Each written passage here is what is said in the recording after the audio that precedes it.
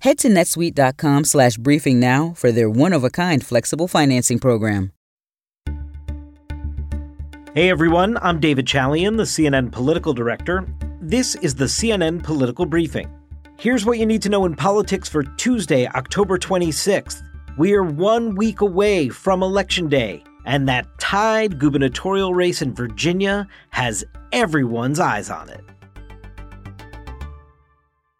I'm not much for predictions because I like to let the voters vote and the votes to be counted, and then we'll see who wins at the end of the day. But I will make this bold prediction. The results of the Virginia governor's race will be the most overinterpreted political results that has ever existed. People are going to be reading into the outcome of that race probably far more than we should.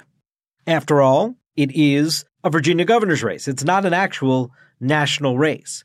But both sides of this campaign, the Republican side with Glenn Youngkin and his team, the Democratic side with Terry McAuliffe and his team, have been eager to nationalize aspects of this race. And it is going to be our first big read on the political environment nearing the end of Joe Biden's first year in office. We see his approval ratings are hovering in the low to mid-40s. What kind of an impact does that have on this race and the other races that are taking place next Tuesday? Because remember, the president's approval rating is one of the most indicative things for a party's prospects in midterm elections. And so everyone's going to be looking next Tuesday to see what do we know about this political environment heading into those critical 2022 midterms.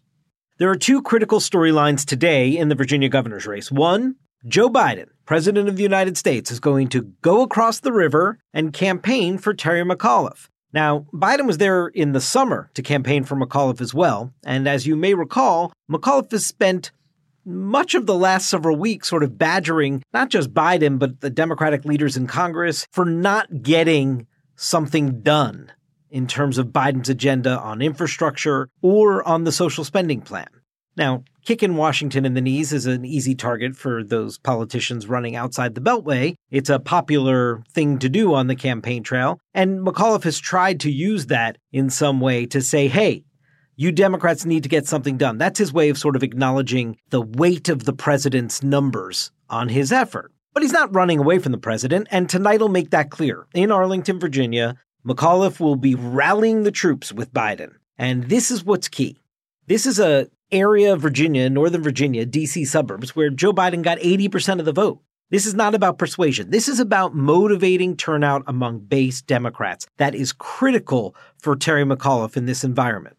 Having the president come out is one way to do that. The other way McAuliffe tries to fire up the base is by constantly invoking Donald Trump and trying to make Glenn Youngkin into a complete carbon copy of Trump. He did that this weekend on the trail. There could not be a more stark difference. I am running against someone who has been endorsed by Donald Trump, not once, not twice, not 3 times, not 4 times, not 5 times, 6 times endorsed by Donald Trump. Glenn Youngkin says that so much of the reason why he's running is because of Donald Trump. The other big storyline out of Virginia today in this race is education. Now, as you know, we've talked on this podcast, Glenn Youngkin has made education front and center, basically education and taxes. Those are the issues he's running on. And even though Terry McAuliffe is trying to make him Donald Trump, he also reminds everyone every day, as he did again today, that Donald Trump's name is not on the ballot. It's Terry McAuliffe versus Glenn Youngkin. And he's been portraying himself, at least tonally and rhetorically, as a different kind of Republican and as an outsider who's new to politics. But it is this education issue and parents' rights that he has seized upon as the way he believes to unify the Trump base and bring back some of those independents in the suburbs who drifted away from Republicans in the Trump years so that he can form a winning coalition in a state that has really drifted to the Democrats since 2008. Here he was on this issue today. By the way, there's a fundamental right in Virginia to be engaged in your child's education, and Terry McAuliffe just doesn't believe it. He has said over and over and over again that he wants government between parents and their children. And so as we hear from parents who email me and text me and call me and say, stand up for our kids too, it just goes to show that Virginians have a chance to do something in Virginia that's going to have an effect on the whole country. Youngkin also has a digital ad out where he is using the testimonial of Laura Murphy. She's a mother who pushed to have the option to opt out for her child of some reading assignments in school, specifically when her son was assigned to read Beloved, that famous novel by Toni Morrison. She did not like the explicit sexual and violence passages in that book and wanted to be able to opt out. And in fact, legislators in Virginia, a bipartisan group of legislators, passed a law when Terry McAuliffe was governor to actually allow parents to opt out. They passed bills requiring schools to notify parents when explicit content was assigned. It was bipartisan. It gave parents a say, the option to choose an alternative for my children. I was so grateful. But then Governor Terry McAuliffe vetoed it twice. He doesn't think parents should have a say. He said that. He shut us out.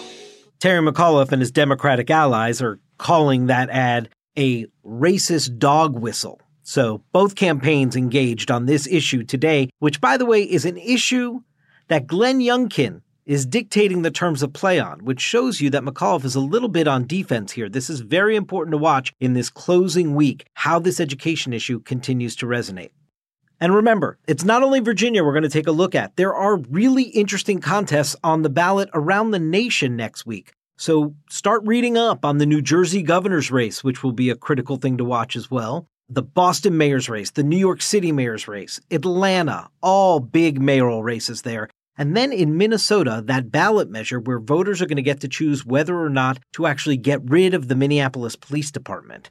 So there are going to be a slew of political results just 1 week from today that will tell us about where we're headed as a country in 2022.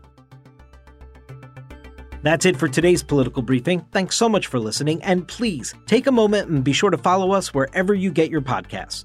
We'll talk to you tomorrow.